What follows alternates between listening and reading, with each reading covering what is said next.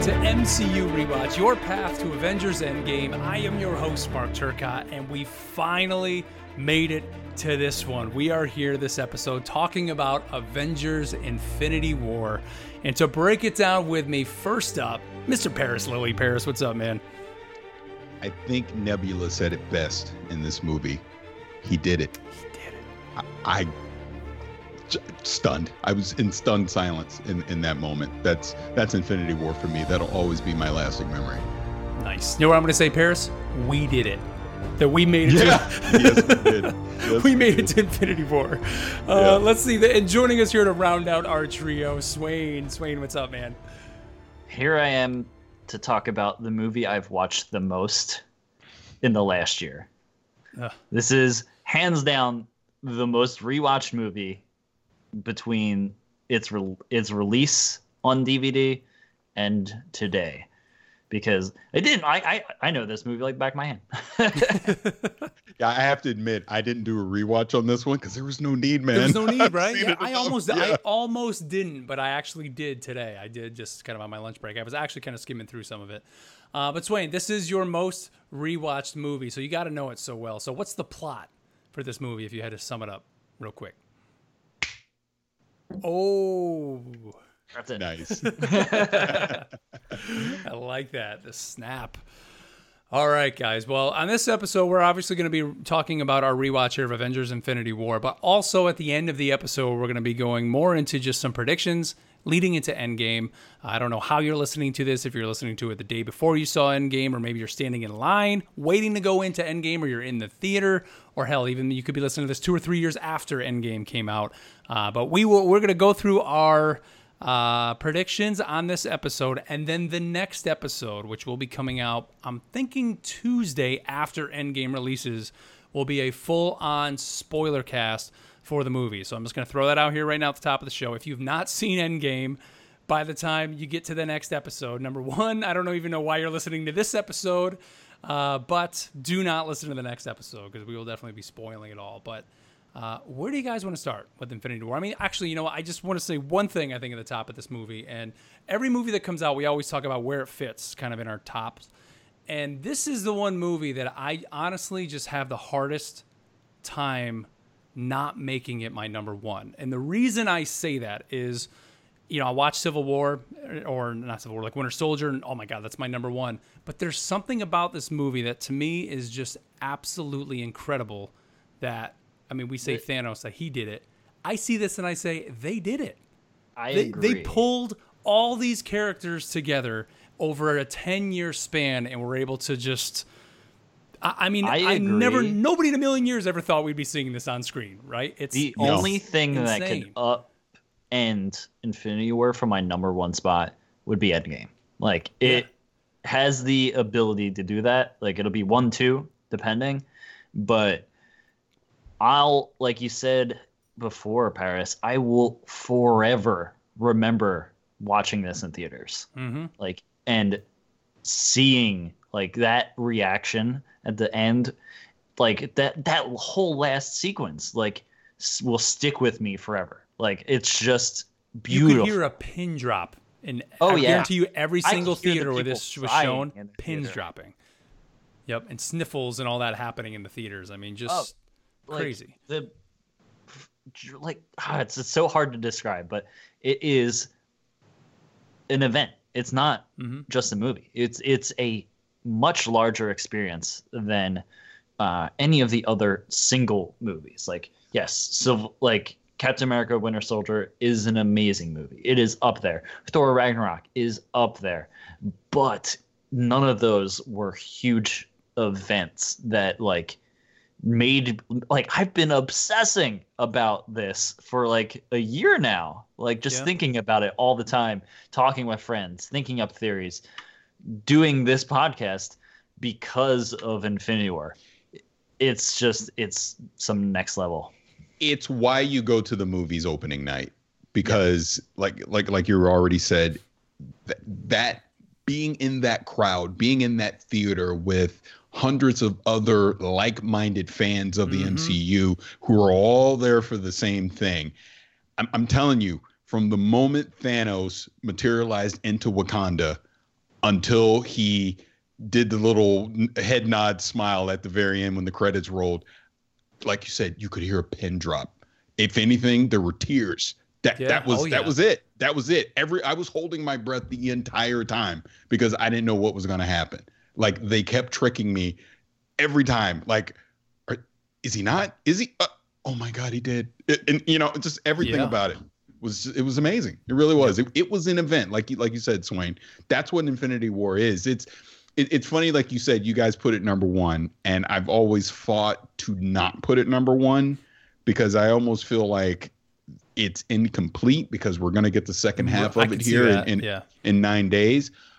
But when you think about the fact that they were able to pull this off the way they did, that you got all of these Marvel characters, you had at that point 10 years of storytelling to get to that point. We knew what it was about. They did not hold our hand once in that movie and stop to explain things. They were like, we know you're a fan of this. We know you've been watching this for 10 years. Let's go. And that's what they did from the start to the end. It was great. It's so ballsy too, just to at the end of this movie, they killed half of everyone. Yeah. Mm-hmm. And then they dropped the movie and said, okay, wait a year. Yep. And it was just like, no one else could do that. Like, no one else could just like cliffhanger you that hard. Yep. Except for these guys. Yeah. Yeah, and I think, have you ever talked to people who are more casual MCU fans and maybe haven't seen all the movies? A lot, like, first people that come to my head are a lot of the people I work with, because I work in a pharmacy and they're not all as geeky and nerdy into some of the stuff as I am. And not to say all people that work in a pharmacy aren't that way, but they don't really, they'll go see like Captain America and they'll go see like the Iron Man movies, but they didn't go see Ant-Man. They didn't go see Thor Ragnarok. Some of the, just movies that are kind of oddball movies out there, they were just like, nah, I'm not going to go see that. So when they went to see this, because I was buzzing about it, like, you need to go see Avengers Infinity War. It's incredible. It's amazing. And they all hated it. And they hate it. But to me, that was like justification for really how good the movie was. The fact that it almost required you to have this wealth of knowledge, and that their reason for hating it was not really because they didn't understand who the characters were or anything. It was just because it was so sad and just so dark. And they were like, how could you enjoy that? Everybody died. You have this villain whose whole... just his mindset was to just destroy half of the population of the universe. However, we've been talking about the villain issues that Marvel's had. This Thanos, to me, as great as Killmonger was in Black Panther, I remember we talked about that he's probably the realest villain that we had. The way they explain, at least for me, why Thanos is doing what he's doing, you couldn't help but almost to understand it. As terrible as it is, he basically says, I go to these areas and I know there are people there that are suffering because they're poor or they're famished or they're diseased. And the only way to fix it that I can see is if there was less of them. And I'm the only one that basically has the guts or just the what do you want to say, the balls or whatever to do it. I'll take it on as my own, as my burden, and I'm going to do it. And that's what he does. And really, in the end, he's trying to help people. He's not doing it in the best of ways, obviously, but that's ultimately what he's doing, right? I mean, he's trying to help other people. Just his way of doing it is obviously the completely wrong way. And, they are able to kind of just sell you on the idea that this is a guy who really feels like he's doing the right thing to the point where he kills the only thing that he loves. I mean, that was today when I'm rewatching it again. Every time I see that scene,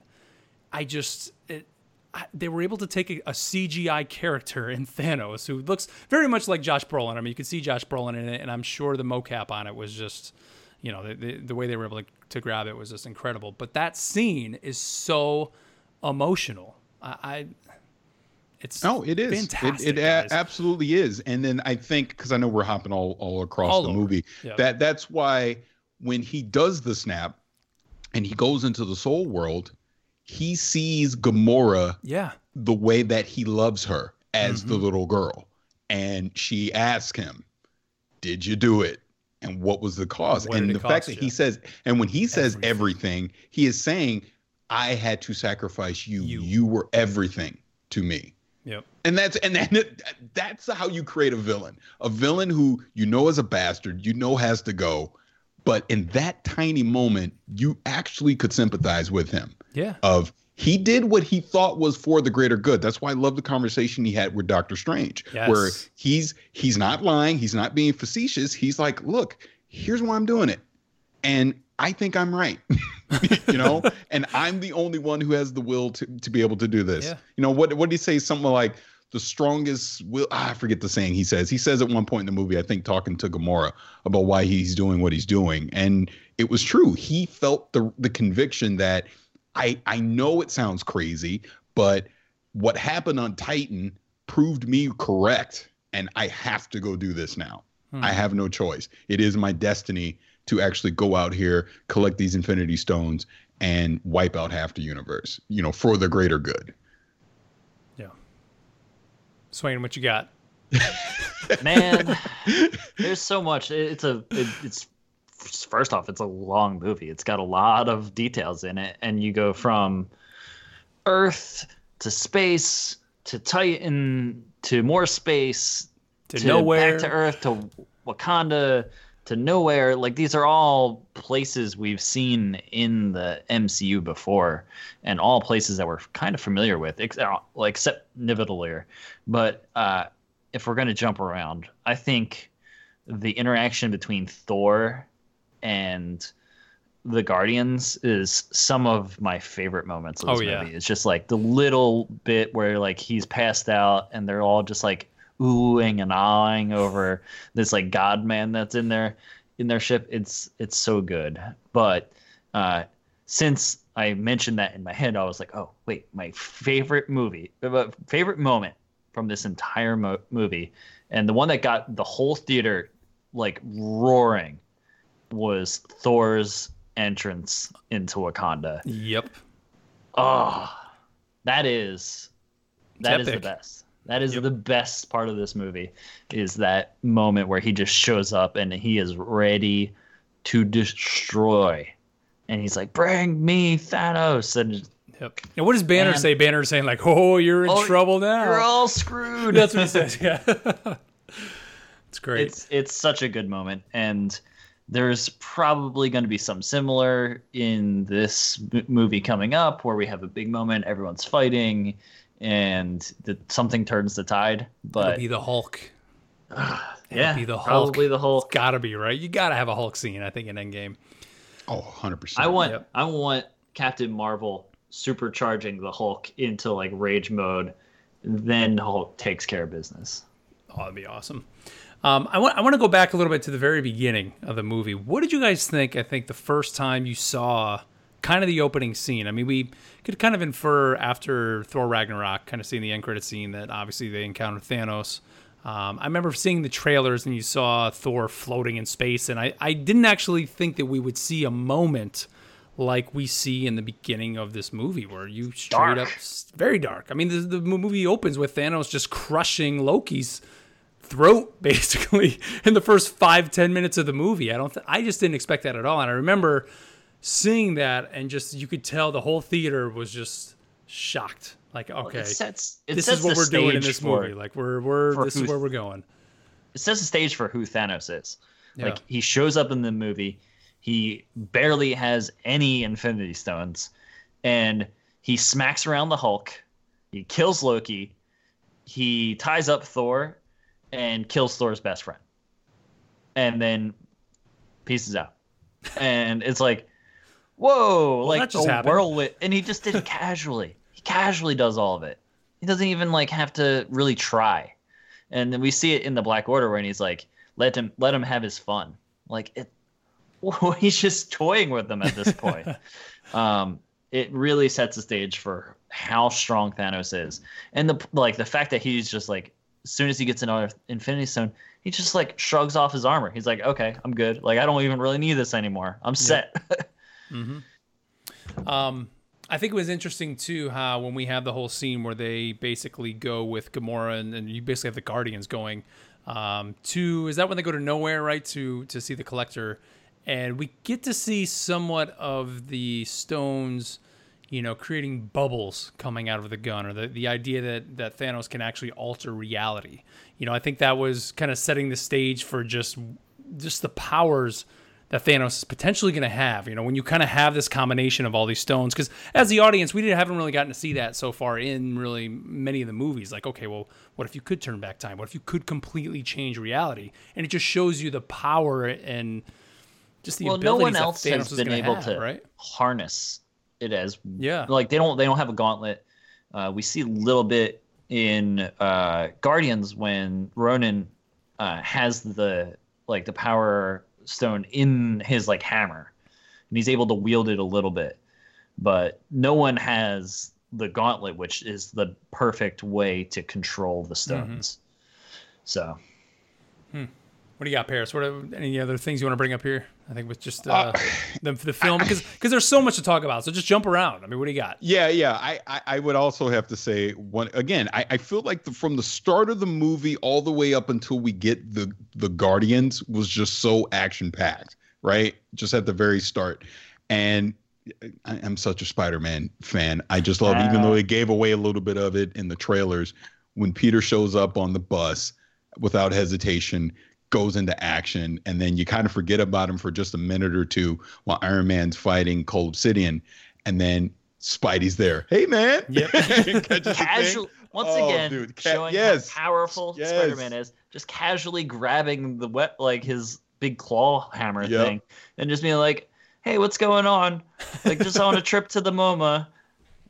And then, and then obviously everything happens with there, and then he gets stuck on the ship going up, and we get the Iron Spider suit. I just remember the theater freaking losing it in that moment. And again, these are the things, like I said, why you go to the movie theater, because it's just that being in that crowd, and it's just so infectious, the excitement, because we're seeing things on the screen that me as a kid, I only dreamed of. I never in a million years did I think we would actually see this come to life, where we had all of our favorite heroes together.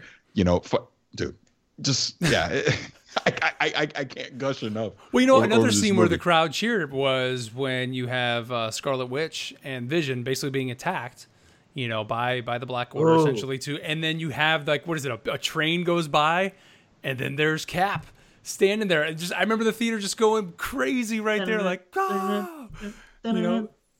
just so there's so many moments like that in this movie. And I have a friend who, and he's one of the people that, like I said, is kind of like kind of hot and cold in the MCU, and he just felt that this movie didn't really spend enough time with each character. He's like, man, it just seemed like they just shoved everybody in here, and I was like, but you know what, like, I didn't feel that way at all, because everybody's story, they had a purpose for being in here. There was a reason why Spider-Man is where he is with Tony and Doctor Strange on that ship. There's a reason why Rocket and Thor go off and do their thing. There's a reason why everybody kind of got paired up. And part of that is, if you've seen all the other movies, it just made sense for their characters and how we've gotten to know them. What would they do in this situation? And to me, I think they were able to put it all together just in this perfect, little mix where all the characters, their motivations and everything just seemed to make sense to me and what they were doing.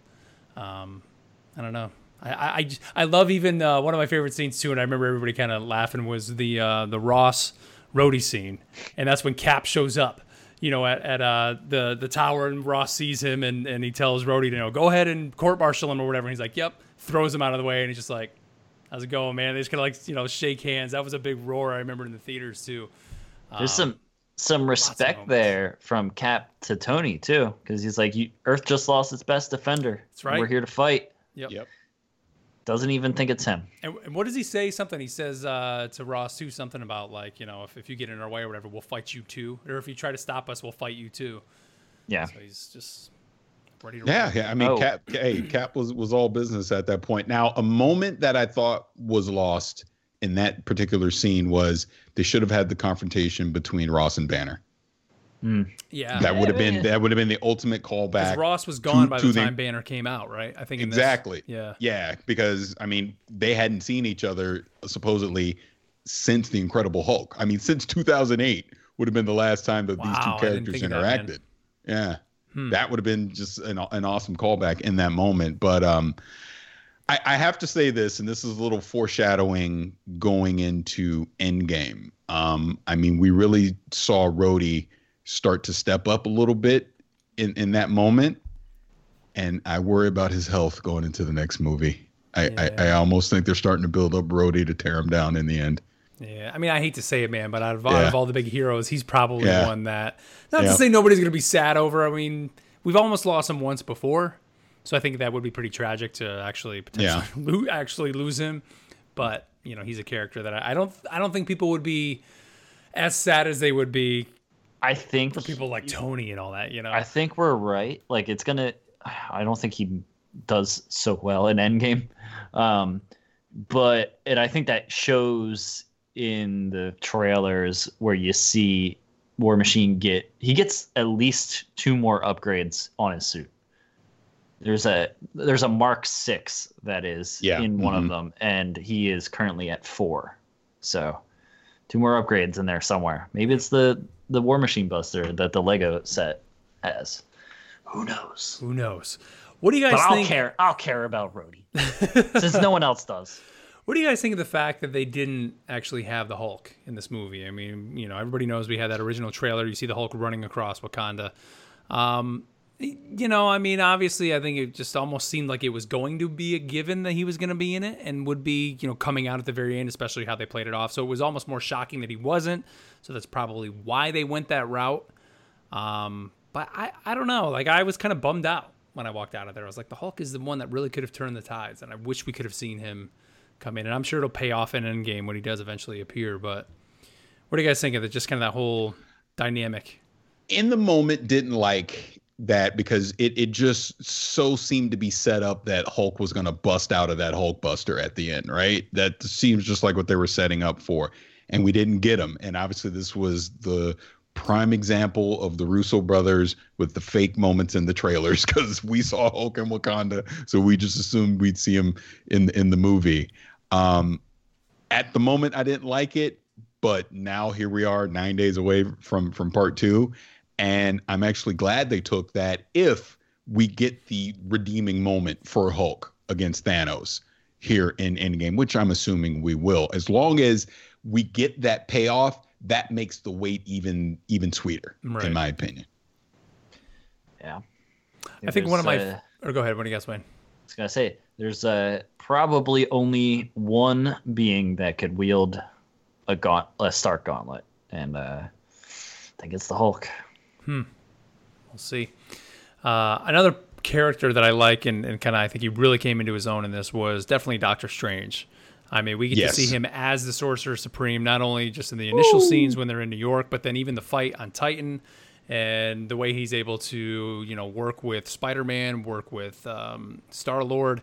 And then, of course, we get the awesome scene when he kind of has all the arms come out and he's fighting Thanos, and then all the different versions of him just go flying around Thanos. It's just really neat to see him just take his powers to the next level, because we never really get to see that in Doctor Strange, the movie, so much.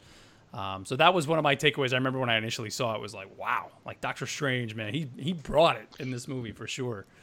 I love it. There's definitely a little bit of me that says, since Doctor Strange knew what's gonna happen, he didn't go full Doctor Strange on him. He could have. Like, there's a lot of people that are like, oh, he could have just cut off his hand. Well, that's not the solution. He knew the solution. Yeah.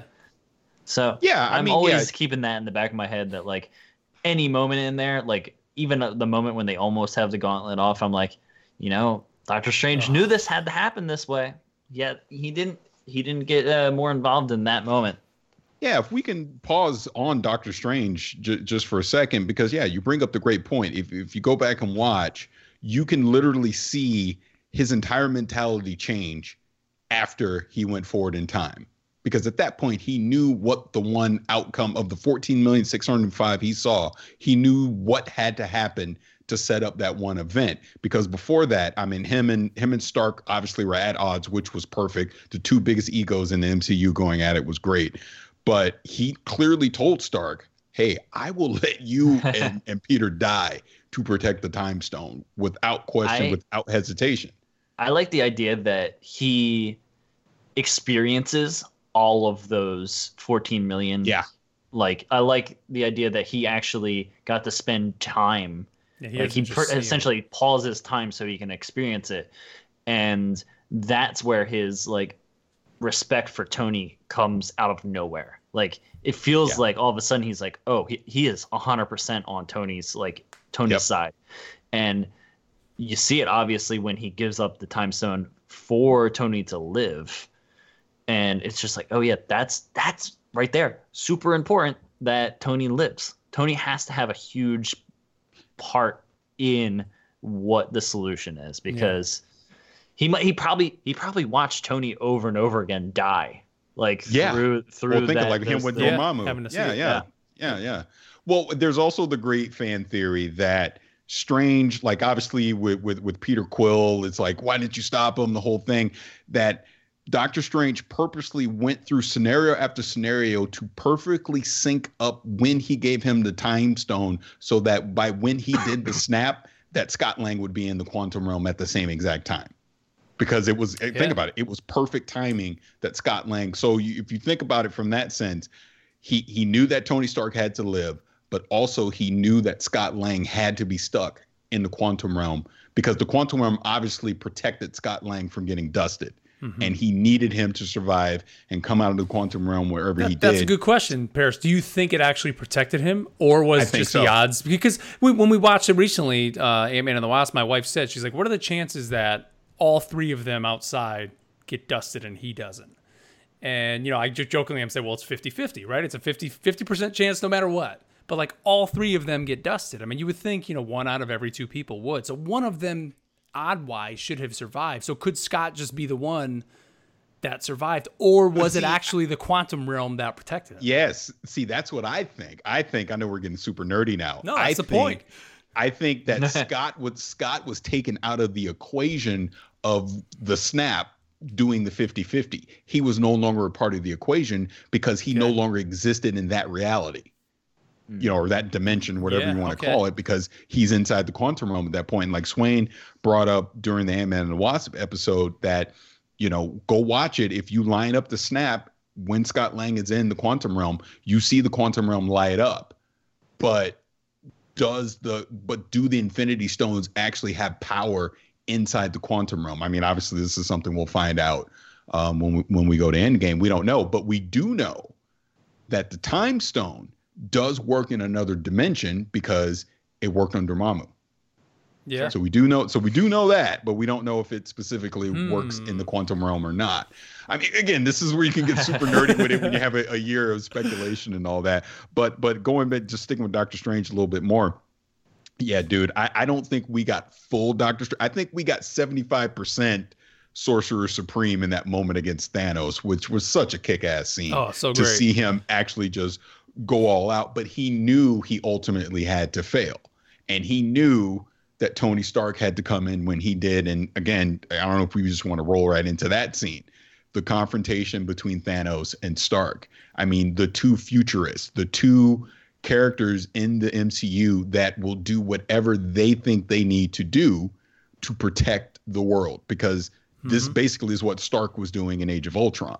Why he created Ultron. He wanted to put a shield around the world, right? Created Ultron, would wind up being more trouble than it was. Same with Thanos. He lost Titan. He felt he needed to save the universe, which is why he went and hunted down all the Infinity Stones. And I love the fact, and maybe we'll get more backstory on this in Endgame, that Thanos knew who Stark was.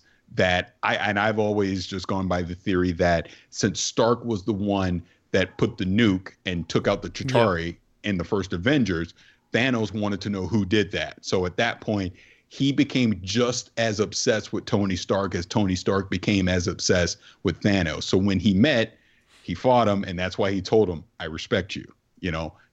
Half humanity's going to live. I hope they remember you. Because he wasn't killing Stark because he's just an evil villain. He was killing him because he knew that ultimately Stark was his greatest threat. Yeah. But then when obviously Doctor Strange said, well, spare him, I'll give you the Time Stone. All right. Time Stone's more important than Stark. I can overcome my greatest threat because I'll have the Infinity Gauntlet. And I think that's where they're going with it, going into Endgame. What did your theater do when Tony got stabbed? Oh my God. Everyone was like, oh! Everyone lost their minds. That's what happened. I think I lost my mind too during that. I was like, "Oh my God, they're doing it!" It's the first thing I thought of. I was just like, "Wow, they're actually going to do this. I can't believe it." But of course, obviously, like you said, Doctor Strange does say. But I love that. I mean, I know that because he says, "What, Thanos? You've been in my head for 6 years, right? Didn't he say that? Like you've been in my head for the last 6 years or whatever it is." But I don't think I ever actually thought so much that Thanos really necessarily looked at Stark as a threat. But yeah, that completely makes sense. But remember, he says you're not the only one cursed with knowledge. Yeah. So in other words, he has researched Tony Stark. He knows what Tony Stark is and what his potential could be. I mean, so that's the other thing to bring up with Thanos. If you think about it, once he got the Space Stone from Loki and took off the armor, he no longer felt threatened by anyone because he was literally the most powerful being there. And if you look at every interaction he had with anyone in that movie, he never tried to kill them. He only tried to incapacitate them to get the stones. Because think about it. He was in control. When he's on Nowhere, he could have killed Drax at that point, but instead he just used a reality stone and just turned him into whatever. And let him come back together. You think as an audience we think that's the end, but nope. When he leaves, they piece themselves back together. Right. And then obviously in Wakanda, he's not trying to kill anyone. All he wants is the Mind Stone, whereas he literally has 5 of the Infinity Stones. He could have wreaked havoc in Wakanda if he wanted to, but his goal was simply to get the Mind Stone. That's all he cared about. So and then obviously we know going to Endgame, he puts the armor back on for some reason. So in Endgame, either he doesn't have the Infinity Gauntlet anymore, or something he feels is threatening him that he has to put the armor back on, which I can't wait 9 more days. So close. Actually, by the time many people are tuning into this, Paris, it could be mere hours. Hours for some people. What else? Well, let's talk about Red Skull. I think popping back up. I mean, that was a big shocker, I think, for many people. And I love the fact that he's basically there. And as much as because he says, I was chasing the stones just like you are. But he can't make the sacrifice to get the Soul Stone because number one, he's just by himself there, but he loves nothing. And so he explains that to Thanos. And, the fact that Gamora wasn't picking up on it right away was because she's kind of like laughing at Thanos, like, haha, you failed. And then he's like, no, like, what does Red Skull say to her? He's like, or because he's crying, he turns around, that's right, and he has a tear on his face. And he's like, no, he's not. He's crying for you. Tears aren't for him. Yeah. Yeah, they're for you. The Russos also said that now that the Soul Stone's been acquired by someone, the Red Skull's free to seek whatever he wants at this point. So I saw this crazy theory a long time about what the Red Skull could do, and it's a little out there, but I think there's more story there. I think so too. I definitely think so. There's definitely got to be more to him, as we go further into the MCU. I don't know. Do we just want to cut to the chase and just cut to the actual snap and the repercussions of that? I think so. Yeah. Dude, I can just say for me, because I got to tell it from the standpoint of being in the theater. So again, Scarlet Witch makes the sacrifice with Vision, destroys the stone. She's holding off Thanos with one hand, destroys the Mind Stone, destroys Vision. At that moment, I'm thinking, okay. And then with Thanos again, he has sympathy for her. I understand my child, blah, blah, blah, more than anyone knows, but now is no time to mourn. And uses the time stone and brings it back. And you're like, oh, brings him back and just plucks the stone like candy, which, by the way, Vision is made of vibranium, and he went through it like it was sheet paper. Yep. Yeah, it was crazy. But then he gets the stone. You're thinking, oh, my God, now what? Thor. And then when Thor comes in, I just remember the crowd erupting when he throws Stormbreaker at him, hits him in the chest. And then in my mind, I'm thinking, did they change it? Are they not going? They're not going to do the snap. He won. There's going to be something else. Something else is going to happen. And then when he's like, "You should have gone for the head," dude. Freaking silence in that theater. Just silence. Because I remember I gasped. I was like, like I could not believe it. And then we start seeing everyone first dusted. When you see is Bucky. That's the first one. And everyone's see, right? and everyone's just like in shock. And then obviously the big one. When Peter goes, Spider-Man, yeah, dude, and I don't know if you know the trivia behind that. He improvised that scene. That wasn't in the script. That was all Tom Holland improvising. I don't want to go. I don't want to go. He that also whole thing. stuck around because of his Spider-Man abilities. Like his spider sense kind of kept them around much longer and dealing with the effect of the snap longer than anyone else.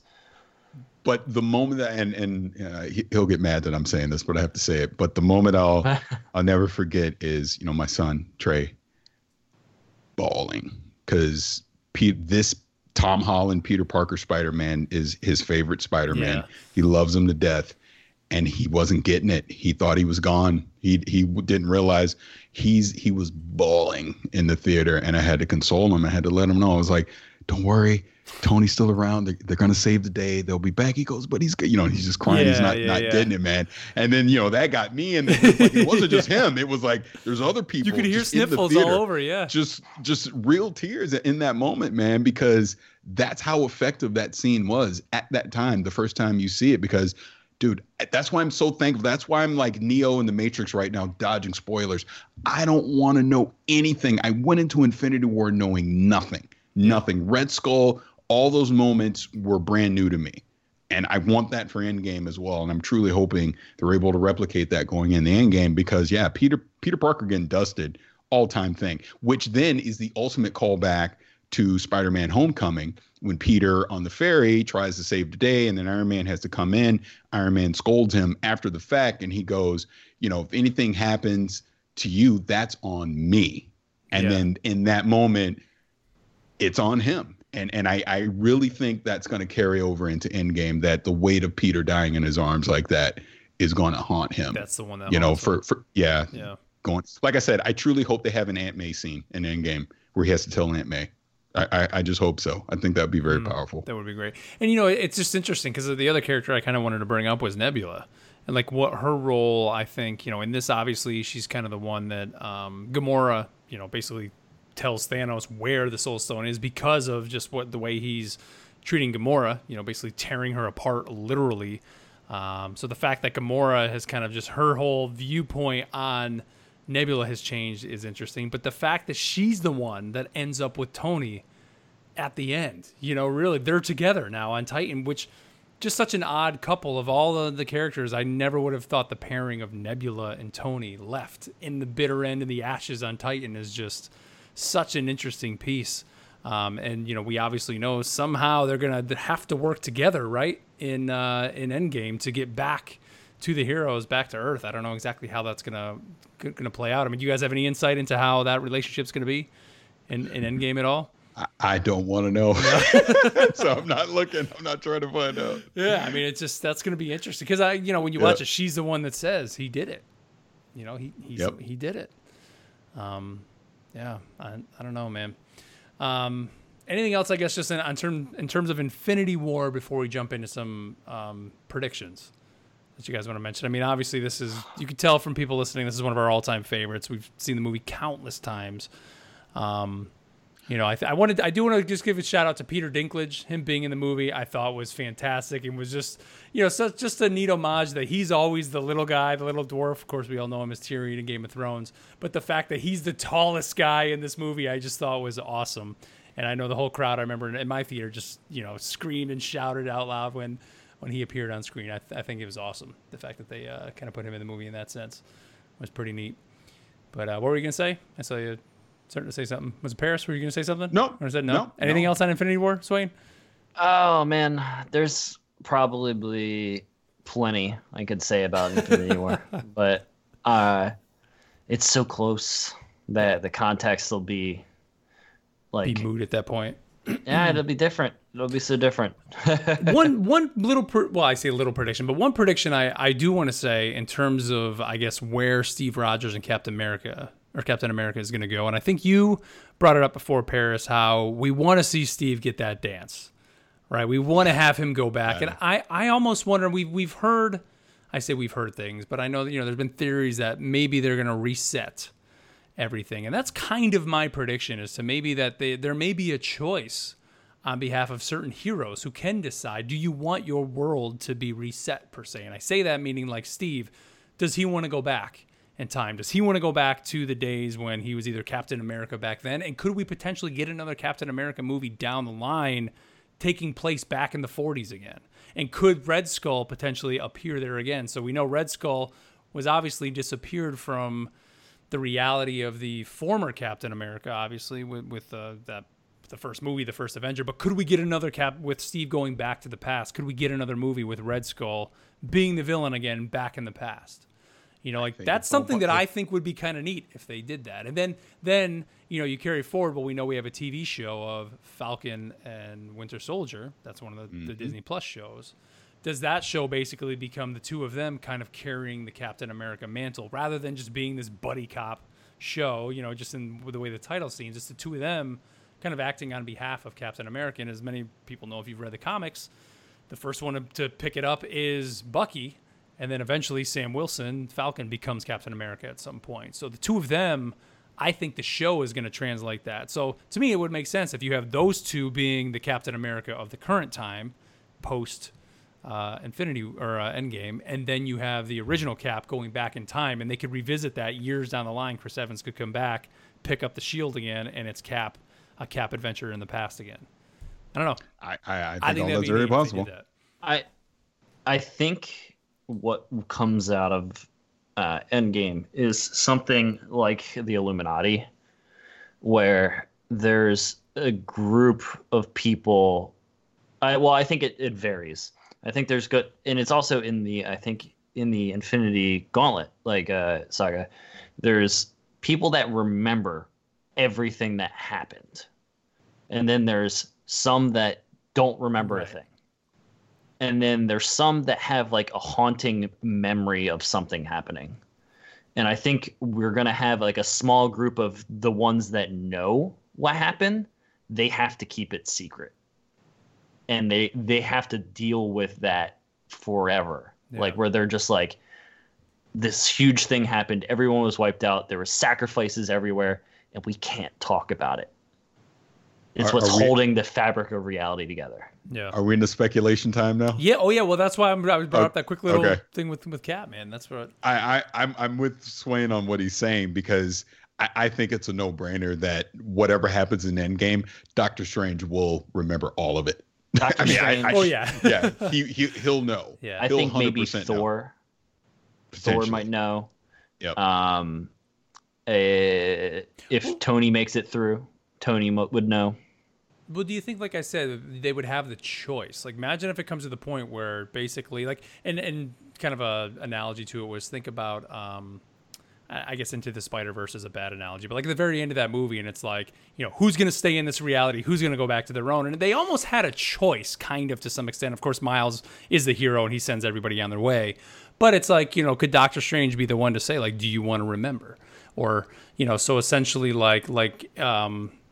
you know, if, let's say, Scott Lang doesn't want to remember all the events and the tragic loss of Cassie, let's say Cassie is one of the ones that goes away, he can say no, but I still want to be the Ant-Man. And everybody else forgets that he is the Ant-Man. You know, like everybody who's out there publicly with their persona and people know who their actual, you know, who they are as the heroes, all that goes away. Like nobody knows who Captain America is anymore.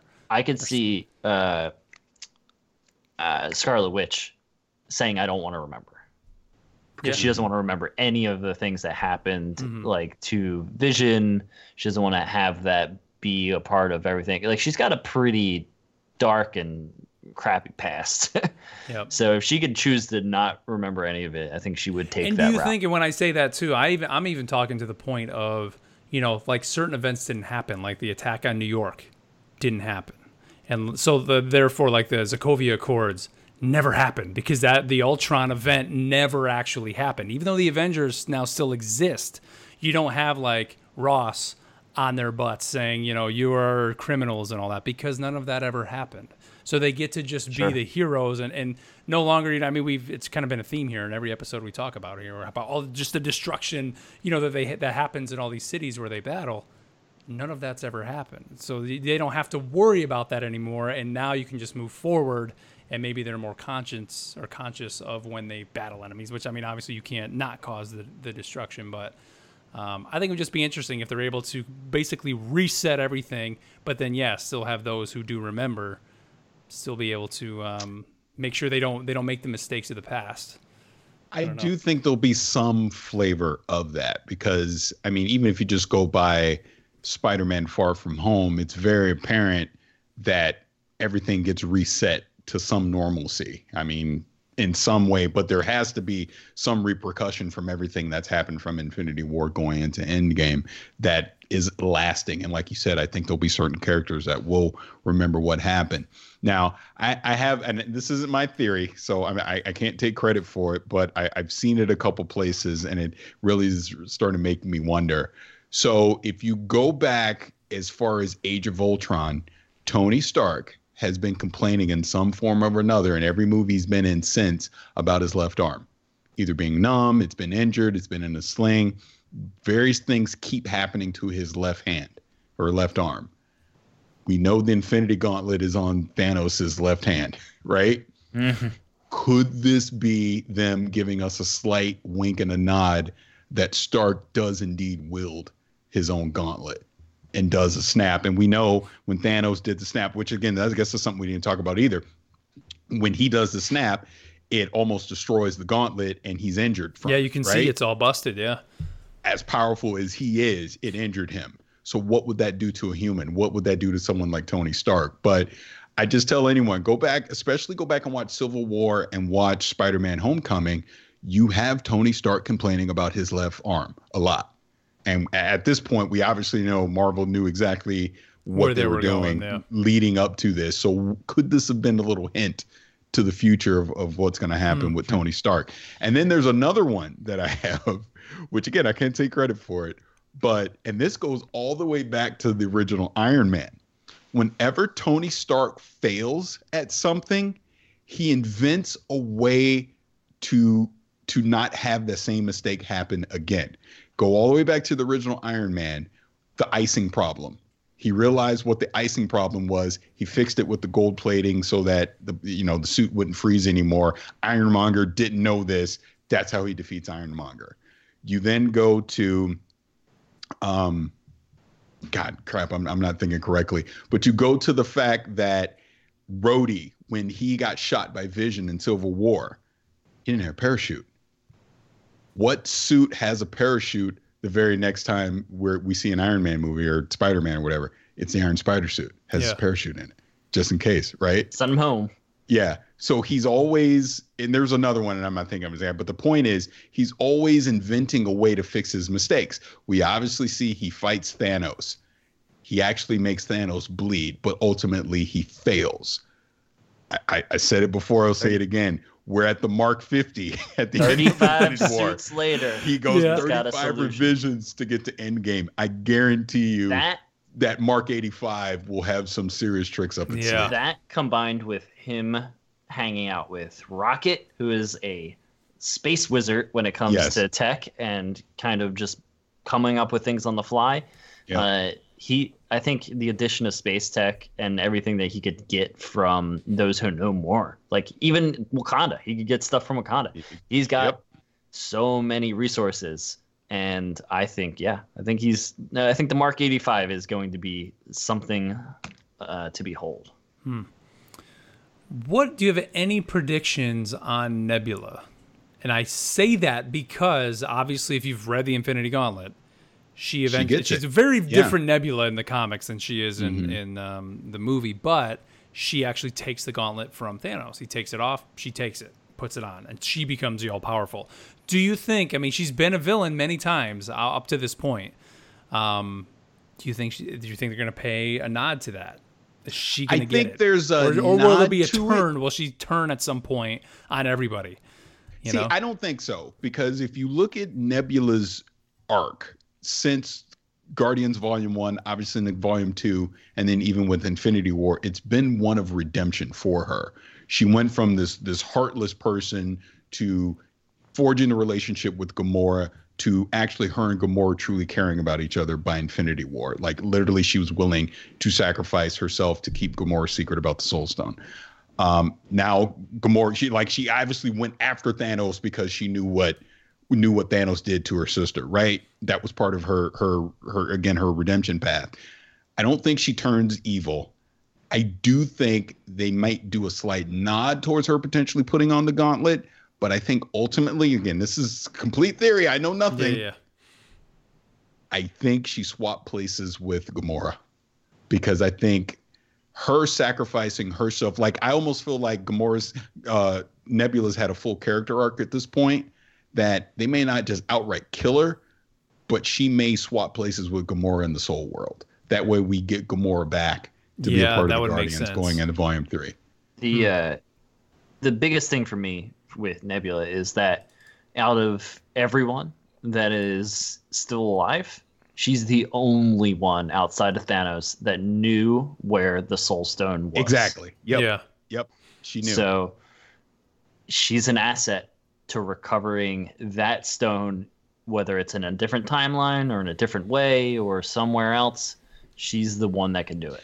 And to be clear on that one, because I know I had brought that up before and someone's arguing with me, she doesn't know. Gamora just says she burnt it to ash, but she didn't know. But when Thanos is torturing Nebula in that scene, Gamora then screams out, she shouts it out, Vormir. So Nebula does know. She absolutely knows where the Soul Stone is. So yeah, if they do wind up reality hopping or whatever it is they do, and they have to go retrieve the Soul Stone, yeah, she knows where it is. I think it'd be cool to see Nebula now fight herself in like an alternate area. Yeah. Like that would be a fun little like she knows how bad she was. Yeah. So we'll see. Now I have a question for you guys. They're sitting on a cameo that we're not expecting. Like Red Skull was the one in Infinity War we didn't see coming, right? There's going to be a character they're going to bring back from a previous film that's going to be out of left field. I'm curious what you guys think. And then after you say what you think, I'm going to tell you what I think mine is. What do you think?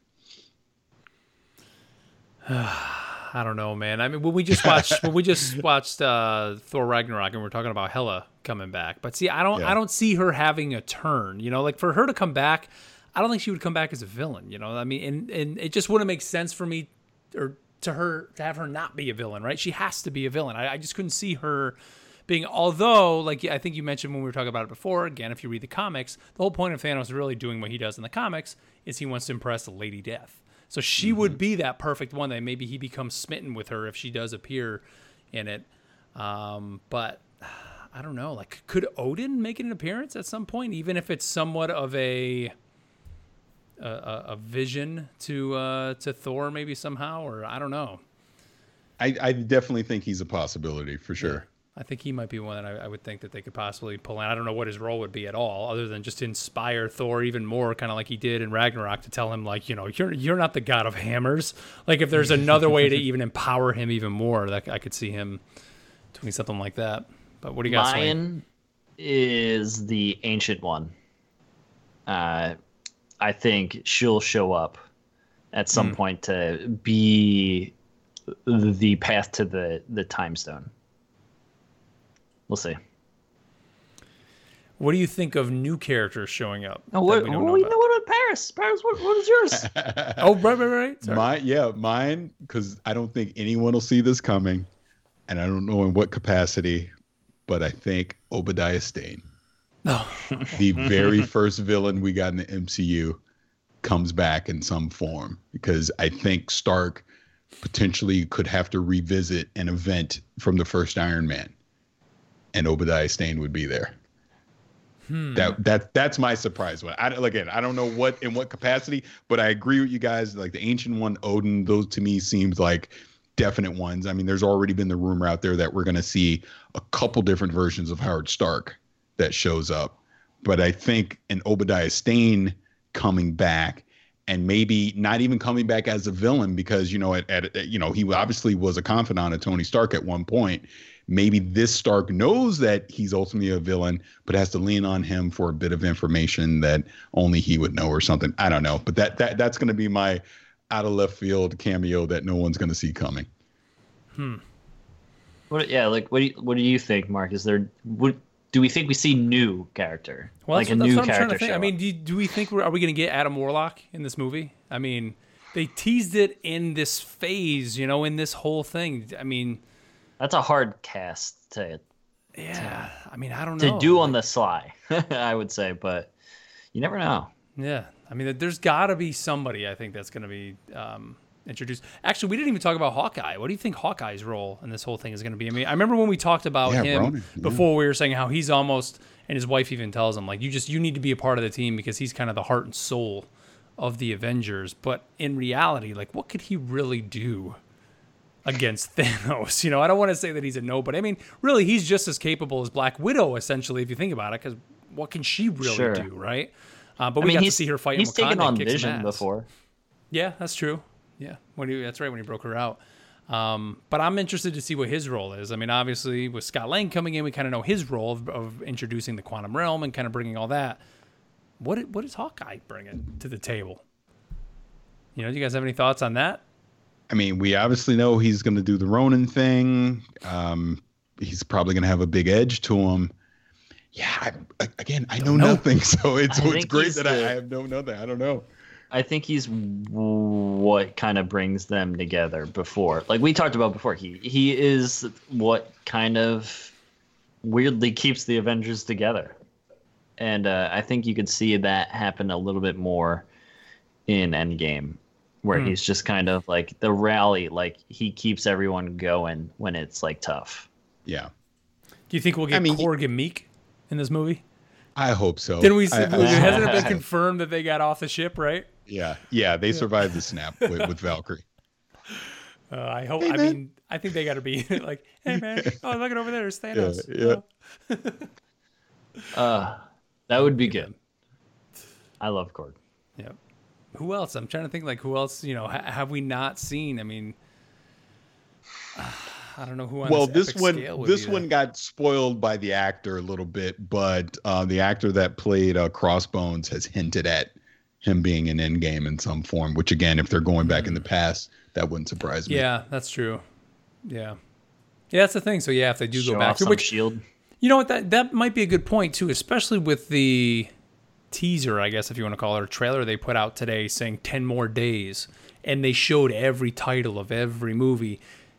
And, you know, for many people, you look at that and say, oh, they're just kind of pointing out that these are all the movies that led up to Endgame. Or is it just to remind you that every single one of these movies were there, and you may remember certain scenes that you may see in Endgame when they go back to the past to those movies? Like, people may see The Incredible Hulk, whom a lot of people don't always equate The Incredible Hulk as an MCU movie, right? Because that was a very gray area time, those early days. Mm-hmm. But to say, no, that was one of the MCU movies, and that's why you're going back to this moment in that movie. Even though, of course, it's not, you know, Edward Norton, but there could be a moment in that movie, you know, when he's fighting, who is it in that movie at the very end? What's his name? The villain. Doomsday. Yeah, Abomination. Abomination, yeah. You know, maybe we see Abomination show up because they go back to that moment for whatever reason. They're there doing something. I don't know. It's just going to be, guys, we are days away. People listening to this, like I said, you are hours away from seeing the movie. Oh, man. Anything else you guys want to throw out here? My thing is simple, because I had even tweeted it out today because, you know, the Russos had put out about, hey, let's not spoil the movie for anyone. And I was just saying, everyone out there, just be kind to nerds like me who have been waiting 11 years for this moment. I mean, we have been building up to this moment to where we are right now, where we're going to get the culminate. Was it 22 films by the end? 22. And I'm convinced this is never happening again. Not in my lifetime anyways. I don't think Marvel will ever be able to replicate what they were able to do with this MCU, because the fact that they were able to get Favreau in the time they did, that had the idea to do Iron Man with the genius casting of Robert Downey Jr. If you go back in time to 2007 when it first got announced, everyone was like, Robert Downey Jr. sounds great, but man, that guy had a lot of issues, right? And to see where this whole thing has blossomed into to this point now, and not to mention how far technology has come in the past decade, that they're able to pull this off. Yep. And it looks real. It feels real. You're invested in these characters and the story. And dude, we're all going to cry. We're all going to cry, man. I already know it. You know what's funny? And I'm fine with that. Yeah, you say we'll never see this again, but I think it's like, I don't even think they'll even need to try to even replicate this again. No. And I say that because now the groundwork is set. So when we go into the Disney Plus app, which we know we're going to get these shows, and it's the MCU shows. It's the characters from the movies. A lot of times you'll have a show be on television and they recast the character. Like right now, Gotham's on TV. Right. That's not the same Joker. That's not the same characters that are in there. This is everything. Great representation. Is like S.H.I.E.L.D., like Agents of S.H.I.E.L.D., or the other small shows like Daredevil, Jessica Jones. They have no impact or have had no impact. Yeah. But going forward, this is a whole new world. They will have Even impact. The animated shows, they're getting the voice actors, like the What If series that's going to be on there on the Disney app, where it's going to be an animated thing of what if, if you remember those comic books, it would be like, what if Daredevil killed the Punisher or whatever. I remember that was an issue that I actually had. But I think they said they're going to be what ifs of the MCU. So it's going to be what like, if they threw out was if Peggy took the super soldier serum. Yeah. And Howard Stark creates a suit for Steve to wear. Yes, I think that's that was the one it's I going to be heard. the same actors doing the voicing. They said so. Everything is just going to be consistent. So it's like the MCU now is set. We have these characters. We have these actors. The sky's the limit. And I mean, the beauty is, sure, Endgame is kind of the send off for this original big epic phase, but it's also the entrance, I think, where, it's like, all right, we're here, we did it, and we're just going to keep moving forward and just everybody bathe in the MCU glory that we've put out to you, and we're going to continue to put out to you. I can't wait to see where it all goes, guys. But like my message to anyone listening to this, when you walk into that theater to go see Endgame, savor that moment, cherish that moment, because like I said, I agree with you, Mark. The groundwork's being laid. You're going to be move forward, and we're going to see different stories, and we're going to be able to try new and unique things. But of this way of storytelling, of this format, of this serialized cinematic universe that they've created, this was the first time that it worked. We've even seen competitors come along the way over the years, and they failed epically, but this one worked. And like I said, we've now gone through every movie that's been in this MCU. Some have been amazing. Some have been so-so. There have been a few ants in there as well, but the overall story has been amazing. It's been an amazing ride the past 11 years. Like I've said before, one of my children wasn't even born yet when this whole thing started. My son was only a couple years old. You know what I mean? My oldest daughter, doesn't even remember seeing the first Iron Man because she was like, what was she, like 6 years old or something like that when it came out? But I'm taking 2 of the 3 with me to go see it opening night, and we're all going to be excited. And it's just, like I said, it's moments like this that we're not going to get again. And I know this is a way tangent off of what we're talking about, but I don't know if you saw on Twitter, there was the guy that this lady was shaming for his love of the Star Wars trailer. Yep. And I didn't say anything because I'm not getting involved in that, but I'm that guy. I am that guy. Yep. And I don't care. I truly love this universe they created. Look, my wife laughs at me. I don't care. Right. But I will have the biggest grin on my face sitting down in that theater Thursday night to go see it. And I guarantee you when the credits roll, that grin will turn into a frown and just a tear coming down and going, this is amazing. I got to go see it again. You got to see it again. Yeah. Yeah. And you mentioned, I don't know if it was this episode or maybe the last episode, we were talking about how it's an event. This is something, it honestly, really has never truly been attempted on this scale. I mean, this is just, a lot of people try to compare this to Star Wars, and obviously, Star Wars is epic in its own right, and I think it has many more mysteries, I think, and to me, that's why the two are different. Like Star Wars, there's always more questions than answers, where this has been kind of more directed up until we've gotten to Infinity War and Endgame now, right? This is where it finally hit, man, we have so many questions with how this is going to play out. But this is it. This is the end. This is the culmination of everything. This is an event that you will remember for years. And like Paris, you said, you're bringing your kids. I'm bringing my kids. I can just imagine my kids telling their kids, hey, I remember going to see Endgame in the theater. I remember what that experience is. Just like people nowadays say, I remember in 1977 going to the movie theater to see Star Wars. Yeah. Or I mean, I wasn't necessarily alive at that point, but I can say I remember going to see Phantom Menace on opening night at midnight, episode 1, when I was in high school, and that was just a moment, to be there. Star Wars was back. This is one of those moments. And it's very rare in movies today that we get that, especially in this day and age with everything streaming and, some people trying to stay home and not always go to the theaters. I love that people now feel that they have to go to the movies. You guys remember probably 5 or 6 years ago when everybody thought movies were just dying and they brought in 3D and they tried to have that be the big thing to bring people back to the theaters. And now we're on the cusp of what might possibly be the first ever $3 billion movie. They're projecting this to be possibly $1 billion in just that opening week. Its pre-sales were more than Infinity War, Black Panther, Captain Marvel, Shazam, and Aquaman combined. That's bananas. Infinity War's in there. There's one of them. And it sold more pre-sales than all of those combined. This is going to be, like I said, an event. It's going to be huge.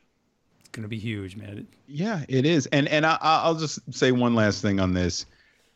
Props to the Russo brothers who, when they came into the MCU, I just remember first hearing about Captain America: The Winter Soldier. I was like, Captain America, whatever. This is, I'm waiting for the next thing. It wasn't even that.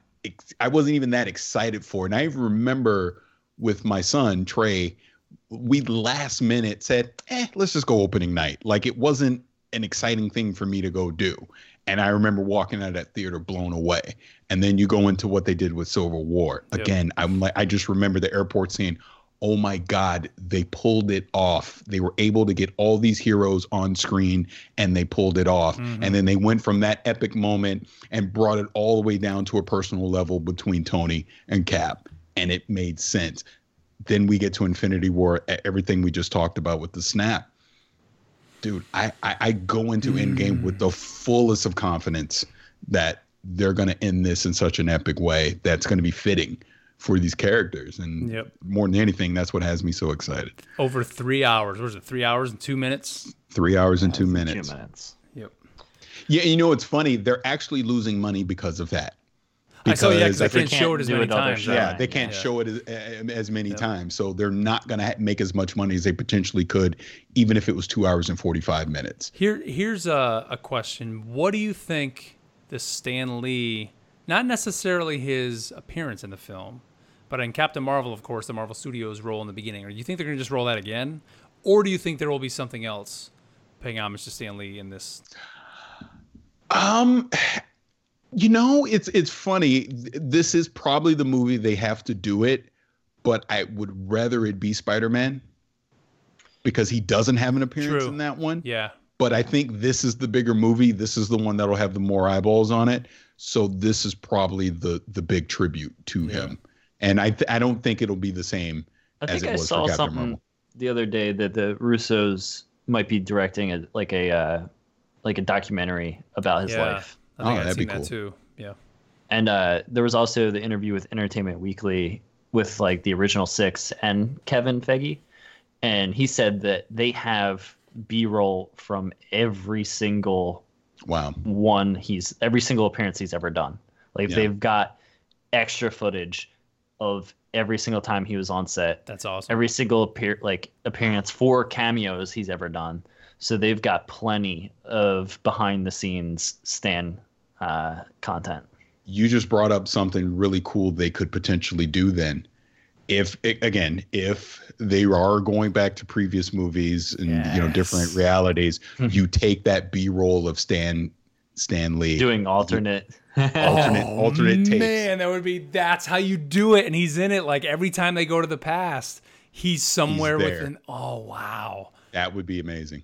Wow. Yeah, craziness. something to think about. I want them to do a biopic on Stan Lee and have Bryan Cranston play Stan Lee. You ever thought of Bryan Cranston as Stan Lee? When you just look at Bryan Cranston, if he kind of grew the hair out, put the shades on, had the stash, he is Stan Lee. That would be amazing. I want that to happen. Please make it happen, Disney. All right. Well, boys, we are over an hour here on this one. We are an hour and 10 minutes. We have done it. Wow. We have gone through all of the 21 movies in the MCU, and we are now here. So the next We are time in you the hear end our, game, yes, Mark. we are in the end game. We are in the end game. When you hear our voices here in this podcast again, we will have seen Endgame, and I hope each and every one of you have seen Endgame as well. Again, our next episode will be the giant spoiler cast, and we'll tell you kind of, It'll I guess, also our, be 3 hours and 20 minutes. And 2 minutes. yeah, it'll be longer than the movie. Yeah. We will tell you, I think, kind of our plans moving forward. We haven't really talked too much off the air about it, but we'll let you know. I know we do plan at least whenever the movies do come out. So like Spider-Man, we will, of course, be doing a new episode. But we'll talk more about that on the next episode. So any final words you guys want to throw out to the audience?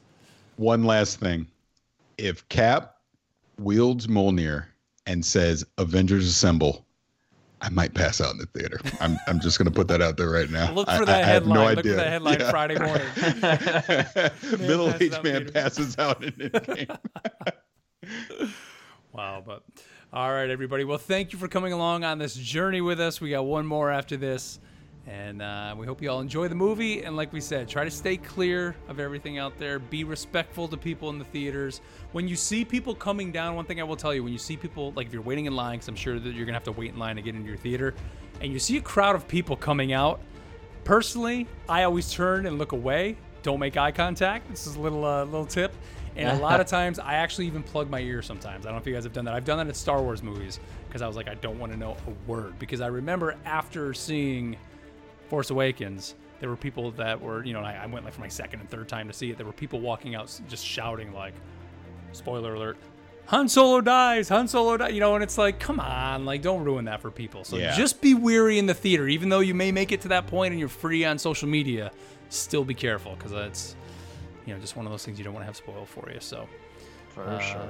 all right, everybody. Well, thank you here. And with that, we'll catch you next episode.